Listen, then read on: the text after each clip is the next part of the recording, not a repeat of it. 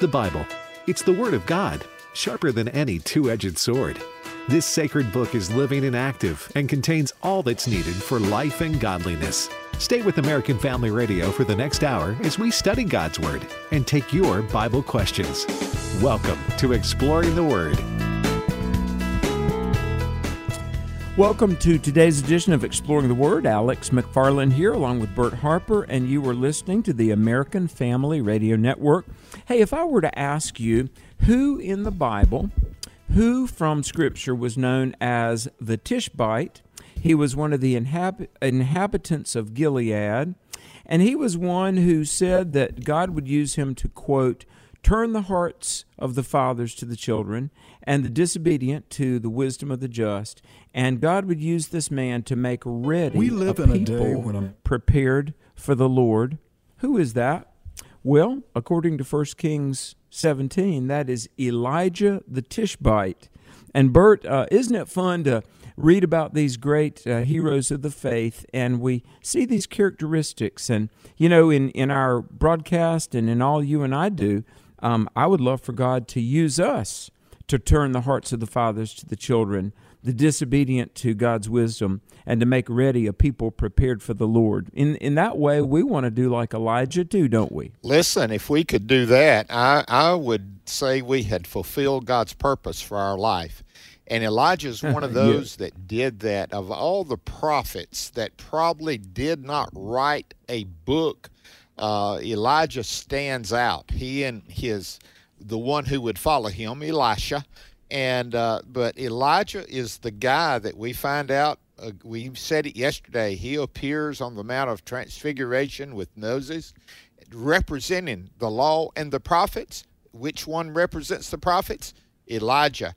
And so he is a great man of courage, but also a man that would demonstrate great obedience to the Lord. And Alex, I would say the greatest, well, I'd hesitate to say that, but his battle, or you could say challenge that he had on Mount Carmel concerning the prophets of Baal and offering up a sacrifice stands out strongly. Alex, when we see Elijah, he was the one, and again, I love chapter 18, verse 29, concerning where really, let me just let me read verses 27, 28, and 29 concerning the Baal worshipers. And it says, so it was at noon that Elijah mocked them and said, cry aloud, for he is a god, little g, by the way. Either he is meditating, or he is busy, or he's on a journey, or perhaps he is sleeping and must be awakened. So they cried aloud and cut themselves, as was their custom, with knives and lances until the blood gushed out of them. And so it was, when midday was past, that they prophesied unto the time of the offering of the evening sacrifice, but there was no voice, no one answered, and no one paid attention. Alex, again, I believe with all my heart this is one of the clear statements of false gods and their power of any statement in the Bible. Yes. And you know, you get the implication that Elijah is really taunting them. He's kind of mocking is in verse 27. He says, is he too busy? Is he sleeping? Do I need to awaken him? Yeah, exactly. You know, it's interesting. And by the way, Elijah on Mount Carmel, contending with the prophets of Baal, I mean, this is a major moment in his life. Elijah is called one of the greatest Old Testament prophets. Interesting. His ministry is believed to have lasted like 24 years, you know, which is a good long time. He is one of the most referenced Old Testament people in the New Testament. And I don't know, I like statistics, I really do. Obviously, the most mentioned person in the whole Bible is Jesus. Nobody gets more, over 1,000, over 1,200 times Jesus is mentioned. But of Old Testament figures, David and Moses are mentioned in the New Testament dozens and dozens of times. Abraham is, of course, Solomon is. But one of the most mentioned in the New Testament, Old Testament people, is Elijah. 28 times the New Testament references Elijah. Clearly, he's a person of great significance, and we could talk a lot about him, but I would say this, one of the preeminent characteristics of Elijah, in my opinion, is courage, isn't it? It is, and he demonstrates that again and again and again. I'm just sticking to Mount Carmel because it speaks so clearly. After those pagan priests of Baal couldn't get their God to answer, Elijah did, and the power of God came down. And so, yes, he is a great courage. God answered by fire. He sure did. Listen to verse 33. Verse 32. Then when the stones, he built an altar in the name of the Lord, and he made a trench around the altar large enough to hold 2 seahs of seed. And he put the wood in order, cut the bull in pieces, laid it on the wood, and said, fill 4 water pots with water, and pour it on the burnt sacrifice and on the wood. Then he said, do it a second time. And they did it a second time. And he said, do it a third time. And they did it a third time. So the water ran all around the altar, and he also filled the trench with water. And it came to pass at the time of the offering of the evening sacrifice that Elijah the prophet came near and said, Lord God of Abraham, Isaac, and Israel, let it be known this day that you are God in Israel, and that I am your servant, and that I have done all these things at your word. Hear me, O Lord, hear me, that this people may know you are the Lord God, and that you have turned their hearts back to you again. There it is, Alex. Then the fire of the Lord fell, consumed the burnt sacrifice, and the wood, and the stones, and the dust, and I love this, and it licked up the water out of the trench. Now, when all the people saw it, they fell on their faces, and they said, the Lord, he is God. The Lord, he is God. Now, we're going to look at verse 40 later, but that is the testimony, Alex, and this is Elijah, confronting by a large majority, these 450 pagan priests, and he alone, he gets all that done, and God shows up, and I'm telling you what, the people said, the Lord, he is God. Elohim is God, Alex. He is the God of the Old Testament. He's the God of the New Testament, isn't he?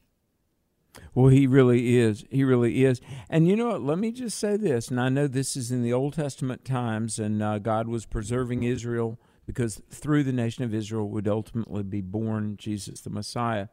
But after this, the fire fell, consumed the sacrifice, and you're right, all the water in the trench. And this is not just a mud puddle. I mean, this was like hundreds of gallons of water all around, and it's all evaporated in just a moment. But Elijah says, take the prophets of Baal, do not let one of them escape. And they took them, and Elijah brought them down to the brook Kishon and slew them there. 1 Kings 18:40. It's interesting. Verse 41, Elijah said unto Ahab, get thee up, eat and drink, for there is a sound of the abundance of rain. Hallelujah. See, what happened was... How long now? How long is this? 3 years? Yeah. 3 years of drought. See, here's the thing. The only way for the rain to come was for the land to be cleansed. All right? The rain and the dew, there had been no rain nor dew for 3 years. Okay. Rain signifies blessing. Bert, I don't want to extrapolate too much, but let me just say our nation has problems. I don't think we're going to have the blessing and the favor of God till our land is cleansed of some very sinful things that we're doing as a nation right now. And we need the Spirit of God to move and change hearts and lives, and praise God, he's in the business of doing that. But when we repent and we turn to God, just like Elijah said to Ahab, listen, because there's going to be the sound of the abundance of rain. Amen. And listen, when our legislature passes law to kill babies, no matter what the states might think, that has been discussed here on this radio, on the other programs. But again, the curse of making those horrible decisions, doing those horrible things, comes upon the people of the land. And yes, there is a payment to pay. But here, after the cleansing, the rain comes. Ahab did go up and said Elijah went up to the top of Carmel. Did you get to go to Mount Carmel when you were in Israel, Alex? Do you know what? We drove up to it and saw it, but we didn't get to go hike up it or anything. Oh, wow. Well, we were able to go there, and the view from there is amazing. And when you're there, all over Israel, you feel like you're on holy ground. But what took place there, the battle that took place, as you would call it, and you felt the victory, it was just an amazing thought. And he went up, then he bowed down on the ground and put his face between his knees and said to his servant, "Go up now, look toward the sea." So he went up and looked and said, "There is nothing." 7 times he said, "Go again." Then it came to pass the 7th time that he said, "There is a cloud as small as a man's hand rising out of the sea." So he said, "Go up, say to Ahab, prepare your chariot and go down before the rain stops you." Now it happened in the meantime that the sky became black with clouds and wind, and there was a heavy rain. So Ahab rode away and went to Jezreel. Then the hand of the Lord came upon Elijah, and he girded up his loins and ran ahead of Ahab to the entrance of Jezreel. He's got something to say. But in that small cloud, that promise, he said it's the size of a man's hand. And he said, hey, God's a-coming. The mercy and the blessing, they're a-coming. What a promise and what a fulfillment. And there was a heavy rain, wasn't there? Yes, it was. And, it says he girded up his loins and ran ahead.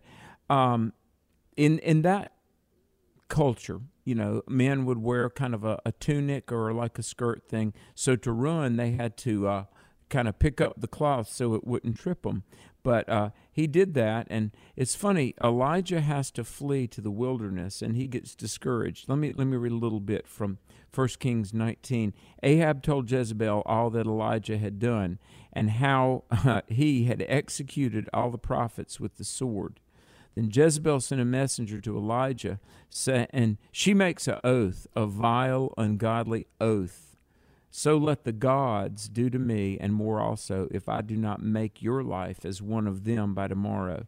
In other words, 24 hours from now, you're going to be a dead man. That's right. Isn't that something? That is. And Jezebel makes a vow by these false gods, little g, because she didn't know the true and living God. Here's an understatement. The Bible is very subtle. Elijah, when he saw that, he arose and ran for his life and went to Beersheba, which belongs to Judah, and left his servant there. When he heard this, because he knew, listen, he trusts God, but Jezebel is an evil woman. Yep. And it is. And Ahab was an evil man. And so he just knew he had to run. He did. And we're going to find out that, after this great, great victory and this challenge and this threat, Elijah kind of has a difficult time.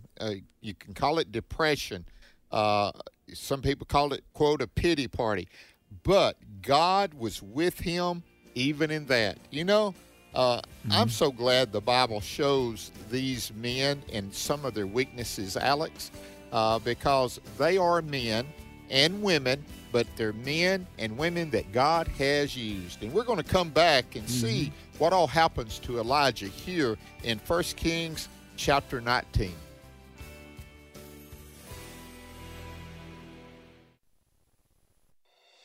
This is Pause to Pray, a chance to stop down from the daily noise of life and pray for our country's leaders. Today, we pray for Frank Kendall, Secretary of the Air Force. He reports to the Secretary of Defense and has authority over the affairs of the Department of the Air Force. James 1:12 reminds us of the qualities of a good leader. Blessed is the one who perseveres under trial, because having stood the test, that person will receive the crown of life that the Lord has promised to those who love him.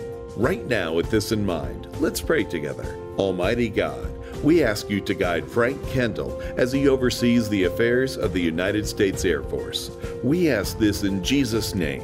Amen. Pause to Pray is a service of this station and the Presidential Prayer Team, a nonprofit nonpartisan ministry dedicated to encouraging prayer for our nation's leaders. To learn more, go to pausetopray.org. Dr. Tony Evans says the best evidence that we believe in God is that we obey Him. He'll talk about that important balance between faith and works as we spend 2 minutes with Tony. You remember Martha and Mary. Lazarus died. Lazarus is put in the tomb. There's a stone over the tomb. Jesus comes to the tomb, says, Martha, move the stone. Martha said, he's been dead 4 days and he stinks. Jesus says, I did not ask for you instructions in mortuary science. I just told you move the stone. I just told you obey me and do the work I called you to do, even though it doesn't make sense, it seems ridiculous. Move the stone. And then he says, didn't I say to you, you would not see until you believe? If you're from Missouri, you need to see first. If you're from the kingdom of God, you need to believe first and then you see. And you believe by moving the stone, not just by having this psychological feeling well up in you. You believe with your feet, not with your feelings. So I don't care how much doubt you have. Get your feet moving the right way and you're moving in faith. Don't wait for the emotions. Emotions are the caboose. Your obedience is the engine. And the reason why we're not seeing more of God in the unseen back to the seen is our feet are moving in the wrong direction. I know some of you want to give up. Some of you want to quit. You're trying to live the Christian life. Nobody's buying it. Nobody's believing it. Maybe folks are leaving you because you won't hang out with them and do what they're doing. But there is coming a day when God will make it inextricably clear where he stands. And if you're walking with God, he's standing with you. Learn more about what happens when we make our stand with the Lord. Check out Tony's 2-volume teaching series, Heroes of the Faith, available online at tonyevans.org. And be sure to join us next time for 2 Minutes with Tony.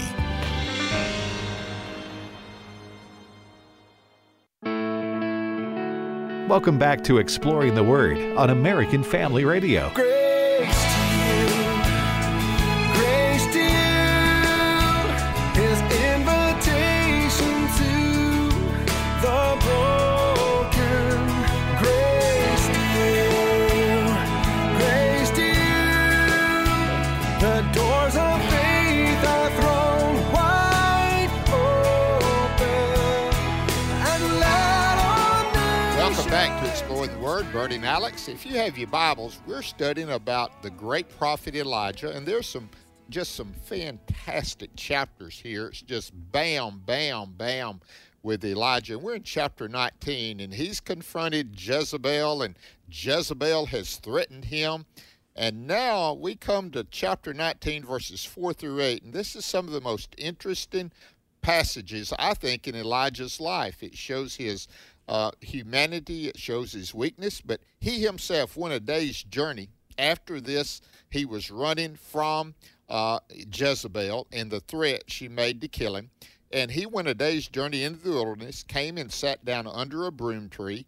He prayed that he might die and said, "It is enough now, Lord, take my life, for I am no better than my fathers."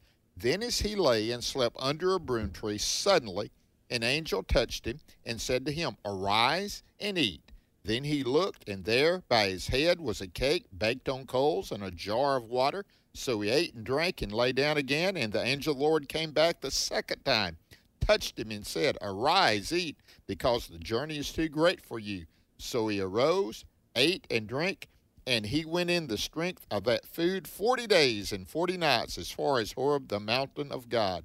Now, Alex, again, we find this man, I think there's 2 or 3 things that we need to look at. He's just gotten through the highest high that you could have concerning the battle that he had with the prophets of Baal. And then he runs, and that took a lot of energy. He runs ahead of the chariot of Ahab. He gets threatened by Jezebel. He runs away, and a day's journey. It doesn't say anything about food or nourishment this time. So he gets to there, and it's enough. I've had enough. I'm ready to die. I'm no better than my fathers. Alex, I've heard a lot of people that were in the area of, personality and also psychology say, Elijah was a perfect candidate for depression, a moment of depression at this time.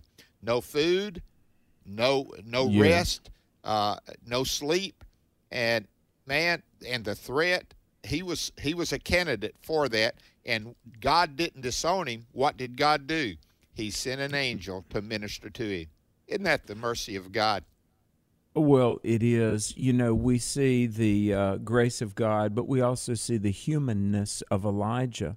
And, you know, that saying, I read this in a John Maxwell book many years ago. You know, John Maxwell has written a number of, in my opinion, really wonderful books on leadership. But the word halt, H-A-L-T, halt. Don't make any major life decision if you're hungry, angry, lonely, or tired. And we know Elijah was three of those things. He was hungry, he was lonely, he was tired. And as great as this man of God was, you know, he had this desperation. He said, Lord, it is enough. Take my life. Do you sense kind of just a real desperation? Lord, I cannot do any more. But you know what? When you pour yourself out before God, you humble yourself and you say, Lord, I am at the end of my own strength. That's okay. Bert, isn't it?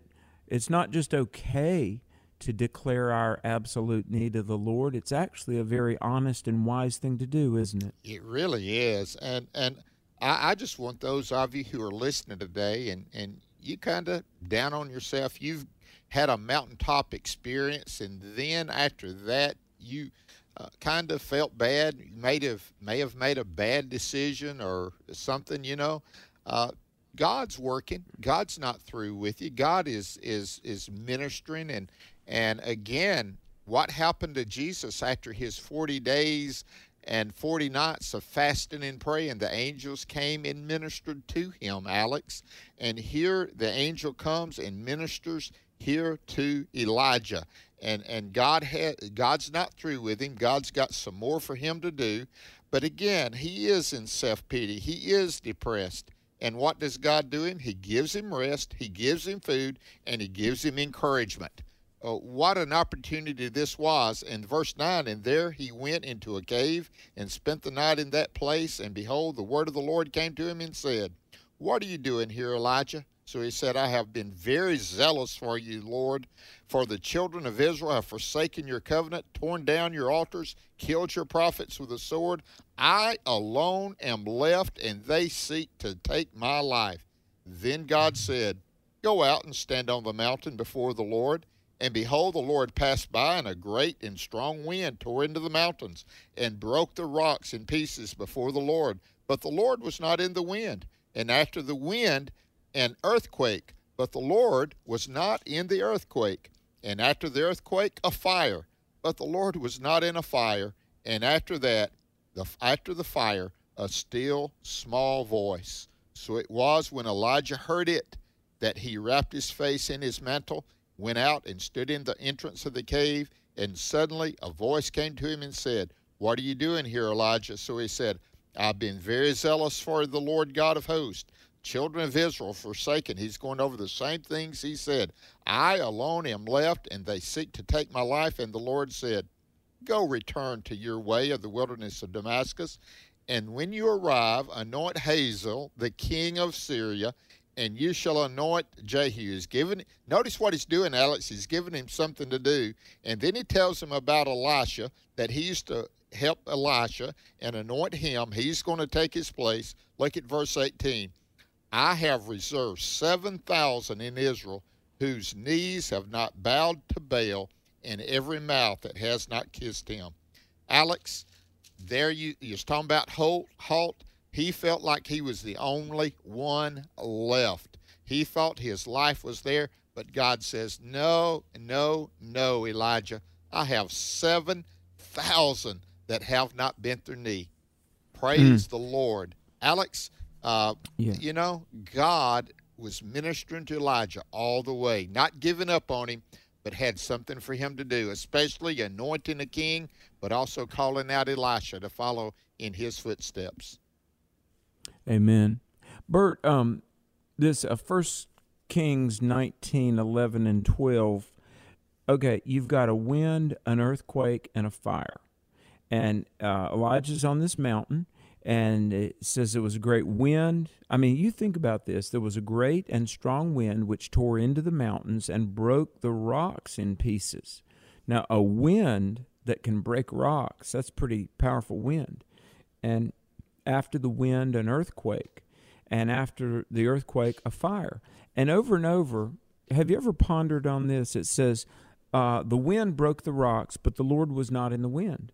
And the earthquake, but the Lord was not in the earthquake. And after the earthquake, a fire, but the Lord was not in the fire.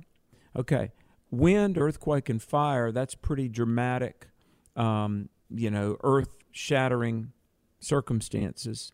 But it says, after the fire, a still small voice. So I wondered, what does it mean that the earth was not in the wind? Here's, among other things, no matter what your circumstances are, there's a God who's beyond and bigger than your circumstances. Even if the earth beneath your feet was to tremble up and down, God is not bound by an earthquake. God is not bound by your circumstances. And we don't need to listen to our circumstances, but we do need to listen to the still small voice. In other words, literally the voice of God, a gentle whisper. And regardless of what's going on outside of us, we need to yield to the Holy Spirit within us. Am I understanding this correctly, Bert? You are. Now, let me share. I believe you are, Alex, right on. Don't miss the little things God does. You know, we want a big splash. You know, you really do. Man, those great numbers. Let me see, Alex. Here it is. Billy Graham preached around the world. Thousands, probably millions, came to know Jesus Christ through the ministry that God gave Billy Graham. But one man, Mordecai Ham, was a man who was preaching when Billy Graham was saved. How about D.L. Moody? Same kind of ministry, 2 continents, and he would change his history of the world. But who won him to the Lord? A man there that was a Sunday school teacher teaching him. So, Alex, you know, that still small voice, yes, listen to him. Don't be caught up with the big deals, the big things. And also, don't despise small beginnings. You know, I really do believe that God is saying, you've got to listen to me. My sheep hear my voice and they follow me.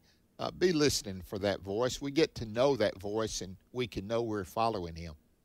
Amen. That's really beautiful. And you're right. Let's not miss what we say are small things or insignificant things, because the God of the big notable happening is also the God of the small details. That still small voice.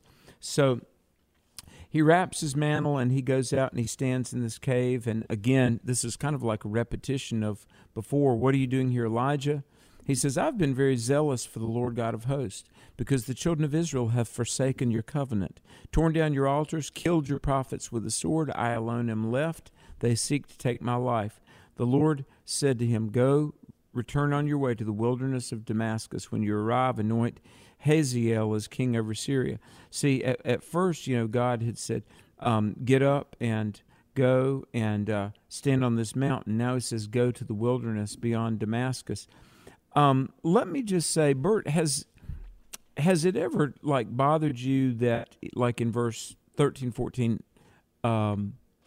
Elijah says, I have been very zealous for the Lord God of hosts. Now that is true. But rather than focus on what we've done for God and maybe what's been done to us, let's just focus on God and His glory. Because I don't know, I've often felt like the sure path to depression is to think too much about yourself, really. Yeah, good point, Alex. I use 2 words, glancing and gazing. We want to keep our gaze on God. Our gaze, look unto the hills where cometh our help. Our help comes from the Lord who made heaven and earth. We look to Him. Look unto the author and finisher of our faith. Keep your gaze on Him. You glance at the other things in life. You glance at them, but and so here what what I believe Elijah's doing, he is looking at what I've done. And again, he gets it off track, but God's not through with him. Notice what God does to get him back on track. He gives him an assignment. Exactly. That's exactly the word I got. He gave him an assignment to do. And I just want to encourage those of you that are you having difficulty and it's depressing, and find a ministry, serve someone. Alex, we've talked about, fulfilling God's purpose, and we say go to church, yes, read the Bible, yes, do all those, pray, yes. But I want to tell you, you need to do something of a service, help someone, yes. Minister to someone, find someone that you can help. And here he gave him that assignment, and it was an assignment that was really important. A king being anointed and a prophet being anointed. Pretty big business, wasn't it? Well, it really was. And, fleeing for his life. And I don't know, maybe Ahab and Jezebel had just occupied his thoughts too much. Maybe Elijah, because look at this, after a major victory, after Mount Carmel, and that's a major victory. But then he's running for his life, all right? And he's thinking about himself, and maybe he's out there in the wilderness just jumping at the sound of every twig that breaks. And he goes to this cave, and he's depressed. He says, I've been very zealous for the Lord. I've done this and this. Now, God is very merciful, gives him a job to do. Go anoint Hazael king over Syria, and anoint Jehu king over Israel. Bert, now let me get a little... out in the weeds here. 2 weeks ago, I quoted the missionary Albert Schweitzer. And Albert Schweitzer had once said to a group, I don't know what your future holds, but I know this for everybody. The ones of you that will be truly happy in life are the ones who commit yourself to serve others. That, seriously, the fulfillment is in serving others. And so, let me just also say, I really think in American life, very often retirement is very, or can be very counterproductive if all you're going to do is just kind of sit around because, none of us wants to feel like we're not being used. I've often said the way to torture a man is to set him on a shelf.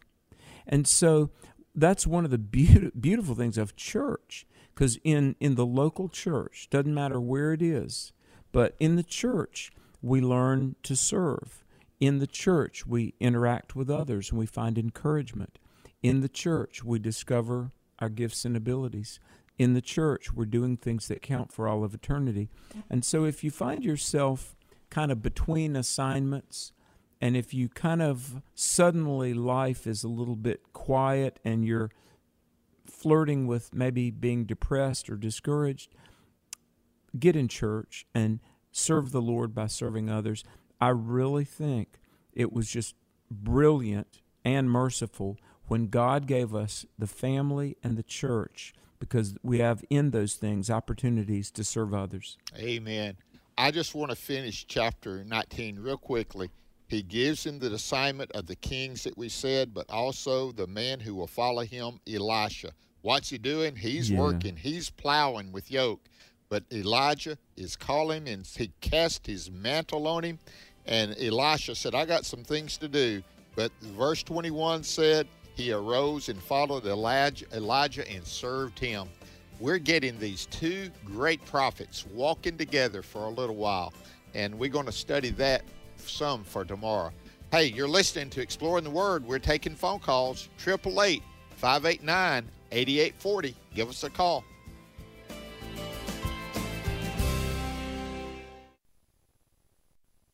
Moral relativism. Apathy. Fading allegiance to traditional morality. Americans are succumbing to double-mindedness about moral values. Many now say, who's to say what's right or wrong? Personally, I disapprove of pornography, but that is only my own opinion. Like it or not, we are in a battle for our nation's moral compass. Time to learn more by reading A City Set on a Hill at afa.net/thestand. afa.net/thestand. Hello, I'm Don Hawkins, here to tell you about Encouragement Live, 55 minutes of industrial strength radio encouragement featuring resourceful guests, plus practical biblical insights to help you face life's challenges. We'll be taking your phone calls, so plan to join us for Encouragement Live, Saturdays at 7:05 p.m. Central, 8:05 p.m. Eastern, here on American Family Radio. Peter said to Jesus, "Lord, what about this man?" My name is Abraham Hamilton III, and this is the Hamilton Minute. At the climax of the account, when Jesus restored Peter's personal relationship with him and Peter's call to ministry, he saw John following them.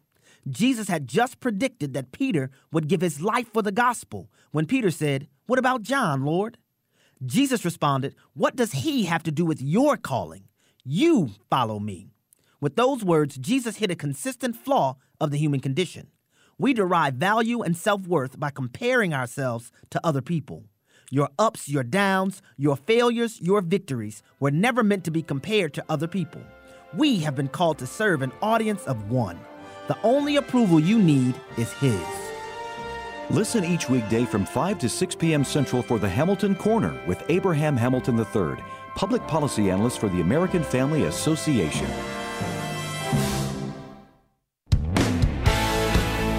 This is Dr. Stephen Rummage with a minute in God's Word to help you keep moving forward. Galatians chapter 5 verse 1 says this, "For freedom Christ has set us free. Stand firm therefore, and do not submit again to a yoke of slavery." A dog burst through the front door of his house, charging at the approaching postman, barking viciously. But before he reached the fence, the dog stopped, turned around, and plopped down on the porch. This scene repeated for a couple of times. The homeowner finally came out, and as the postman told his story, the man laughed. He said, "We took the dog off his leash 2 days ago, and he doesn't know that he's not chained up anymore." Through faith in Jesus Christ, we are no longer bound by the chains of performance to please God. Instead, we can serve God without fear because He has freed us from the power and penalty of sin. Praise God, through Christ we're free. For more resources, visit Moving Forward Radio. Join me every Sunday morning at 8:30 Central for Moving Forward right here on AFR.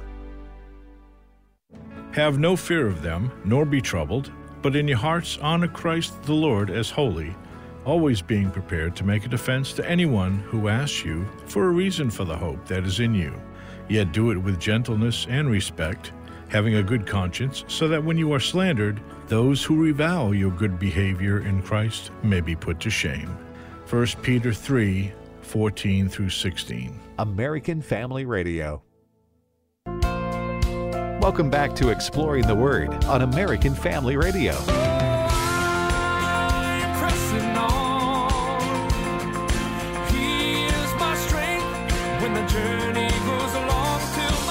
Welcome back to Exploring the Word. Bert and Alex with you today, and we're enjoying going through and studying Elijah. I love character studies. That's one of the things I enjoyed when I was pastoring full time. I would just interrupt one of the books I was going through and do a character study, and Elijah's one of those. And it's hard to cover him in one day. Matter of fact, we'll be in the third day. Tomorrow, we're going to talk about what Ahab and Jezebel does to get a land grab, and what God did about it. And it's going to take a while for Jezebel, quote, to get hers. But right. You want to tune in. You want to she does get the judgment that God said she would. So I'll pray you'll tune in tomorrow. I think you'll really enjoy that. Hey, Alex, we've got people and we got phone lines that are open right now, 888-589-8840, 888-589-8840. If you've been wanting to give us a call, and right now is a great time because lines are open. But let me ask you, and I'll give a quick answer, and then we'll go to Paul in North Carolina. He's holding, but is things going well in Macon, Mississippi? Oh, my goodness, yes. We had such a great night last night, and we had a good crowd of people. I'm at Calvary Baptist Church, 105 Dent, D-E-N-T, Dent Street. Pastor Bill Ross, we're going to have church again tonight at 6:30 p.m. Sure would love for y'all to be there if you're in the region of Macon, Mississippi, Calvary Baptist. I just want to give a shout out. If you enjoy Alex on the radio, you will get a double blessing by seeing it in person. There's just something about being in the presence and people are there. It just, the energy flows. So if you can get out there to Calvary Baptist Church in Macon, Mississippi, I'm sure you'll be blessed. Well, we've got somebody online here, and it's Paul from North Carolina. Paul, welcome. Hey, guys. How y'all doing? Doing good today. Really appreciate your show. I listen to you quite a bit when I can. My question is not in the Old Testament. It's not really with what y'all are talking about now, but I come across it in the Bible about where we will judge angels. What is that all about? Okay. I'm going to hang up so I can listen to you, and I appreciate you guys. Alex, are we going to sit in judgment of them, or are we going to be with Christ? What's your take on that? What's your thoughts? Well, in the larger context of 1 Corinthians chapter 6, Paul had said that basically a Christian is not to sue another Christian before an ungodly judge. If any of you has a dispute with another, take it before the Lord's people rather than taking it before an unjust secular judge. And it says, do you not know that the Lord's people will judge the world? 1 Corinthians 6:2. So it says that we're going to participate in judgment. And if we can judge humanity, now this is in heaven, and I want to talk in a moment the degree to which we would judge. We can decide trivial matters too. And it says, do you not know that we will judge angels? 1 Corinthians 6:3. How much more the things of this life? All right, for one thing, the degree to which we participate in the judgment in heaven, I don't fully know. I know one thing, that part of the indictment against the Antichrist is the martyrs in heaven, that they said, Lord, avenge our blood. But here's what I draw out of this 1 Corinthians 6, 2-4 passage. At the very least, if we've got a heavenly perspective on eternity, we need to think and live from a heavenly perspective here in this life. So in other words, if we get sideways with a fellow Christian, we're supposed to privately talk about it, Matthew 18. And if we can't make any progress, we're supposed to take one or two other Christians with us. If need be, go before the church. And Paul is saying essentially, look, we're going to judge things that count for eternity. Surely, from God's perspective, we can settle some things that are, by comparison, rather minute in this life. Do you agree, Bert? I agree with you. Now, what came to me is Philippians 2 about the mind of Christ. If we, and we can, that was the instruction. Paul said, have the mind of Christ. Where is that? On earth. Now, in heaven, I fully believe we will have that, and we will be in line with him. And we, in that judgment, we, judge with him or as him. And so, Alex, we should be able to do it. Lay aside all greed and malice and make those good judgments among yourselves. The Bible just condemns this stuff of arguing and fussing with believers. You ought to be able to, sometimes you have to, Paul had to stand Peter to the face. But it was one time, it wasn't every other day. You catch what I'm saying? So it shouldn't be something you do. So thank you. Well, yesterday, Tim got on right at the last moment. Tim, we hated to do that, but we just wanted to let you know and encourage you to call us back, and you have. So welcome, Tim. Glad you're here. Hey, how you doing, guys? Thanks for taking my call. Question, this statement, but question, is it Jesus Christ or Jesus the Christ, Christ being his Godhead and not his last name? Okay. And I'll hang up and give you, listen to you guys. Okay. Thank you, Tim. It does say Jesus, Lord, the Lord Jesus Christ. But when you say the Lord, that's his position. Jesus is his name. And Christ, Alex, that is his ministry. He is the anointed one. He is the one that has come. He's the Messiah. He's Christ. Alex, he is the Christ. So, but I don't think you have to put "the" on it all the time. Yeah, I know, because really Christ means anointed one, and 2 Corinthians chapter 1 says, "Blessed be God, even the Father of our Lord Jesus Christ, the Father of mercies, the God of all comfort." All right, clearly in the New Testament, Jesus is recognized as the Messiah, the Savior. Matthew chapter 16, Peter says, "You are the Christ, the Son of the living God." The anointed one, Matthew 16:16. So either way, they're really synonymous. Jesus Christ, he is Yeshua, Jesus the Messiah. And if you use the definite article, the Christ, it's appropriate because he is the only one. He's the only Savior. He is the anointed one. But really the terms are pretty much synonymous, aren't they, Bert? Yeah, Jesus Christ or Jesus the Christ. You're not demeaning it by saying Jesus Christ rather than Jesus the Christ. No, it's not less than that. He is. The Bible talks about it. But I love the Lord Jesus Christ. That's usually comes before. He's the Lord. That's his position. Christ, Jesus is his name. And Christ is his title, the Anointed One. He is it. So thank you, Tim, and I appreciate you calling back. Let's go to Arkansas and talk to Dawn. Dawn, welcome. Yes, hello. Yes, welcome to Exploring the Word.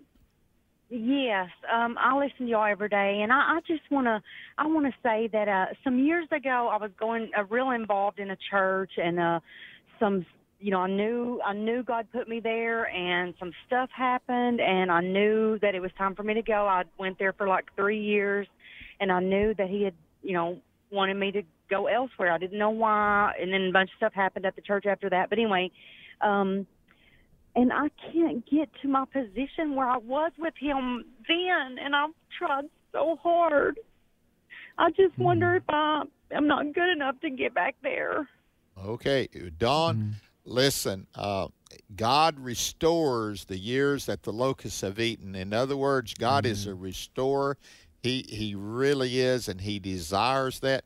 One of my greatest teachers and preachers that I loved, he's going to be the Lord, Alex talked about that. He talked about when praising wasn't enough. Ron Dunn, I've referred to him to it several times on this, but he talked about those difficult times in your life, those times in your life when you keep he used it this way: you keep opening your mail. By that he means you still go to church, you keep praying, you keep reading the scriptures, and that keeping doing that.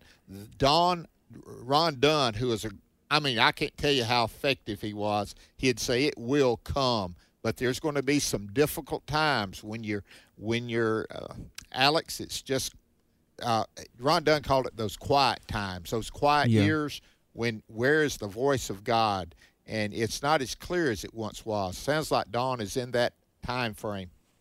I love Psalm 51 verse 12, where David said, "Restore to me the joy of your salvation." Didn't say restore my salvation, but the joy of it. And Bert, we need a refreshing of God's presence and God's Spirit. But let me just say this: the way that the King James handles that Psalm 51:12, "Restore the joy of my salvation," King James says, "Uphold me with your free spirit." Now, some translations say, "Uphold me with your generous spirit," but I love the way that it really reads in the Hebrew. And a lot of the English Standard says it this way: "Restore to me the joy of your salvation and uphold me with your willing spirit." God's Holy Spirit is for you, everybody. God's Spirit is willing to hold you up and draw you back to himself. So Spurgeon said this: take God for what his word says. Even if your emotions don't immediately follow, sometimes we don't feel all that close to God, but his word promises if we turn to Christ, he hears us. If we come to Christ, he receives us. I think irrespective of our feelings or emotions, we've got to accept God's word for what it promises. And if we turn to Christ, we're with him. I want to read some scripture, Don, and it's from Isaiah chapter 40, verses 28 through 31. So we would suggest concentrate on Psalm 51 and Isaiah 40, especially 28 through 31. Have you not known, have you not heard, the everlasting God, the Lord, the creator of the ends of the earth, neither faints nor is weary. There's no searching of his understanding. Now listen to this, Don. He gives power to the weak, and to those who have no might, he increases strength. Even youth shall faint and be weary. Young men shall utterly fall. But those who wait upon the Lord, and that means waiting expectantly, wait upon the Lord, shall renew their strength. They shall mount up with wings like eagles. They shall run and not be weary, and they shall walk and not faint. Don, we pray that this scripture help you, and we're praying for that joy of your salvation returning. He'll uphold you by his mighty, willing hand. He really will. Thank you. Let's go to Ohio and talk to Rick. Rick, welcome. Thank you for taking my call.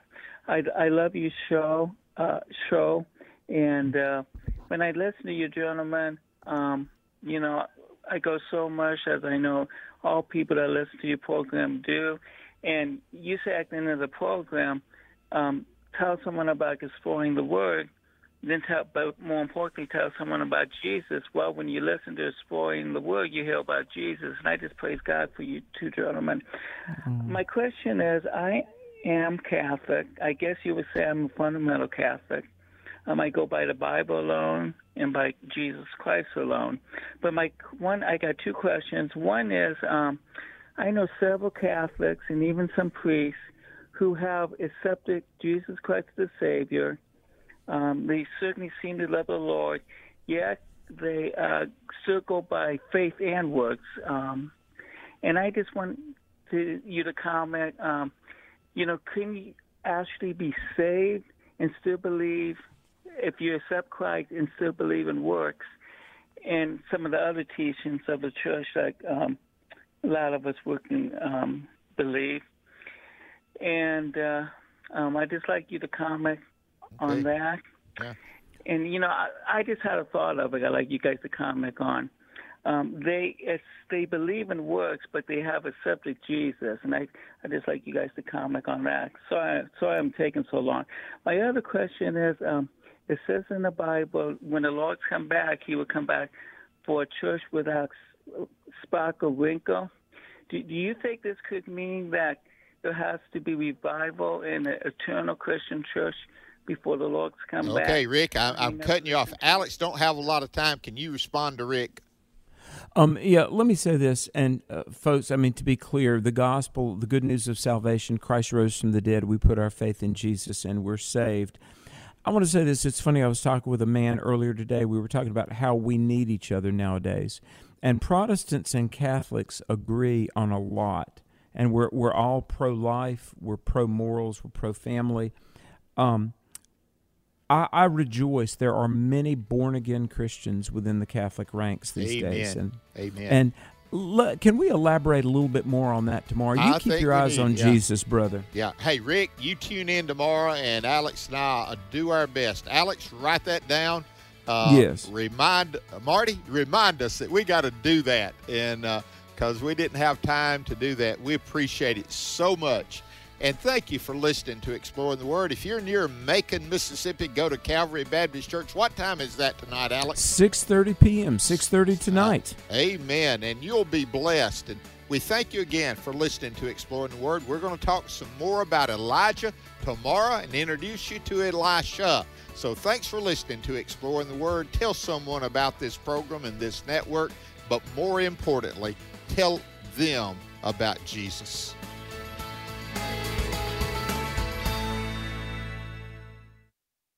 The views and opinions expressed in this broadcast may not necessarily reflect those of the American Family Association or American Family Radio.